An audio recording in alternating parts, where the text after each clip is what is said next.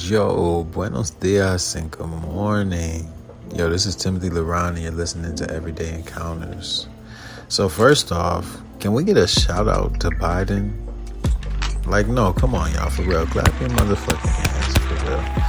You know, last Friday on the 8th, our president, Joe Biden, signed an executive order safeguarding abortion rights. We did it, Joe. So what this means is it's going to provide access to not only medication and abortion and things like emergency contraception, but it's going to protect patient privacy, boost educational efforts surrounding this pivotal topic, and it even bumps up security for those trying to use their rights constitutionally to abortion, including any legal needs, they might have to get around a man, you know what I'm saying?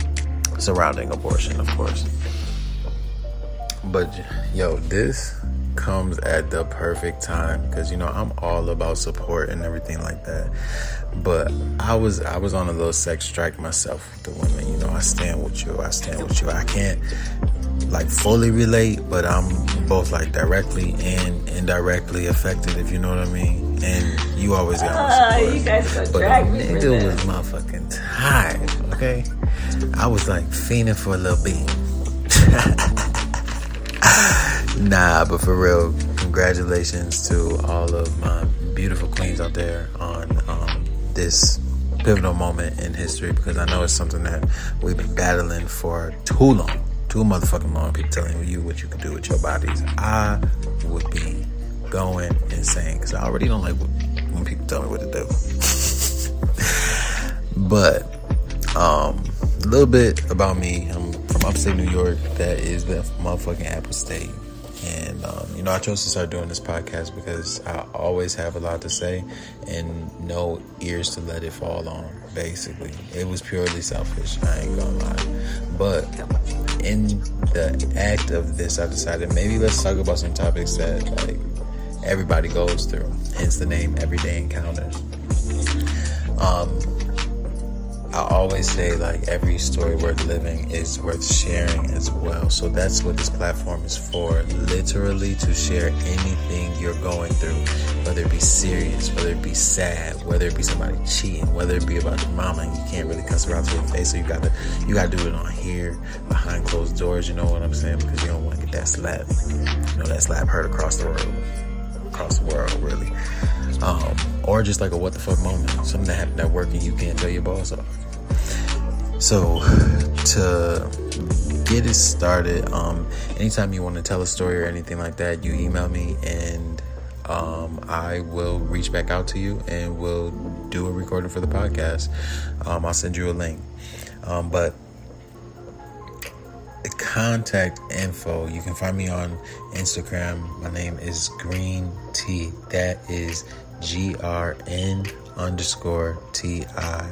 Or you can email me at television_green@outlook.com. That is television, the normal way to spell it, y'all. Don't do nothing fancy. Green, like the color, @outlook.com. But to get it kicked off and give you maybe a hint of what we're doing, I'm gonna tell a little bit more about myself because I like to hear myself talk. And you're gonna listen to me talk today. So really, I decided to talk about unconditional love, and I'm like, man, that's an amazing topic because everybody's supposed to have unconditional love, or everybody says that that's what they give to the person that they love. So, just a disclaimer: if I do end up saying any names, you best guarantee that they have been changed for privacy and discretional reasons. For real, I don't need nobody thinking I'm talking about them. But from the story, you might know anyway. But to get started, I had just gotten out of a relationship with somebody, former partner of mine, and to sum it up, there was fighting, drug use, emotional stress, depression. On both ends, there was wrongs, and I hadn't really developed any relationships on a personal friend level. I had friends, but since I was so caught up in my own shit, I really didn't give it the time, or them the time, and myself the time with them to cultivate that. And so when it was over, I really felt like I had nowhere to go. Now, mind you, that's definitely not the truth, because I think if I would have called any of the people that I was just referring to, they definitely would have took me in. But, I'm the type of person where if I'm not calling you when I'm good, I'm not going to call you when I'm bad either. And it's just a moral conduct code for me. I don't want you to feel like I'm using you, so I'm not going to call you when I need you if I didn't call you when I didn't need you. Nah. But, after the relationship, it was basically dropped off at a homeless shelter. And from that homeless shelter, I had this friend, like one of my long lost friends. And that's a loose term, too, given our current state of this whatever relationship we had. But he's like, you're in a homeless shelter? Like, you should have never have been there. You could have called me at any point. You could have called me. I would have came and got you. You don't have to be there. You're too good to be there, blah, blah, blah. Like, come. You gotta come. Da, da, da. And I'm like, no, I'm gonna do it on my own. Like, I want to do it on my own. So, eventually I went and I was working. I got out of the homeless shelter. I'm like, I'm getting out of here. Like, I went to my old job. I'm like, I want to work. Now, mind you, remember I said drug use before? Yeah, that was still on and off going on. And I'm not talking about no funny grass. I'm talking about like some hard shit. Yeah, viewer discretion. There is a parental advisory on this. Maybe I should have said that in the beginning, but I'm sure you find it on my page. So anyway, yeah, drug use on and off. And I'm like trying to work and stuff like that. I remember one day I just went like bananas, BANANAS, okay? I lost my shit. I was in the room. I swore that some people were going to like terribly hurt me or something like that. And I remember, I'm like, who can I run to when I need? Yeah, I was on some time like that. So I ended up calling my long lost friend. Remember, he said that I could come at any point. And I went, and I'm like, yeah, this is going to be the best ever, blah, blah. Mind you, I had met a new friend. Yeah, my life was all over the fucking place. I called it being on tour. And the friend that I'm talking about right now did not like that at all. I could tell every single time I told him that he didn't like that. But he's like, when are you going to stop running? And I'm like, bitch, running? I ain't running. But baby, tour had me running laps in the same circle. I'm trying to tell you.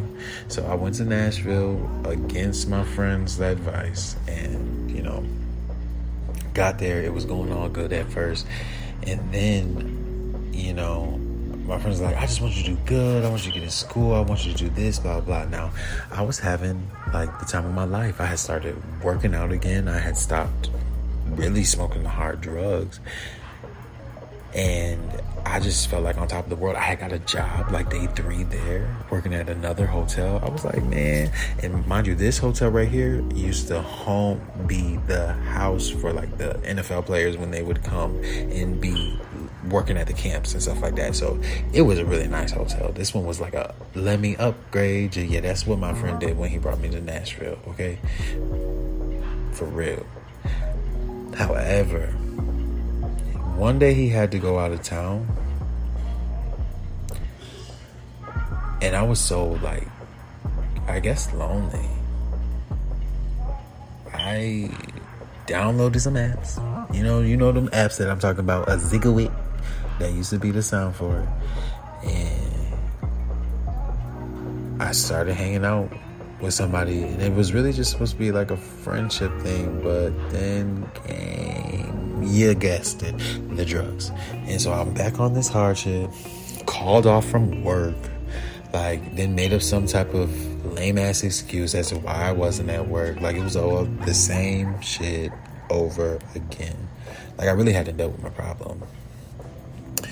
And so when my brother got back, or a friend got back, see, the relationship is still confusing to me. You know what I'm saying? But when he got back, he's like, you gotta go.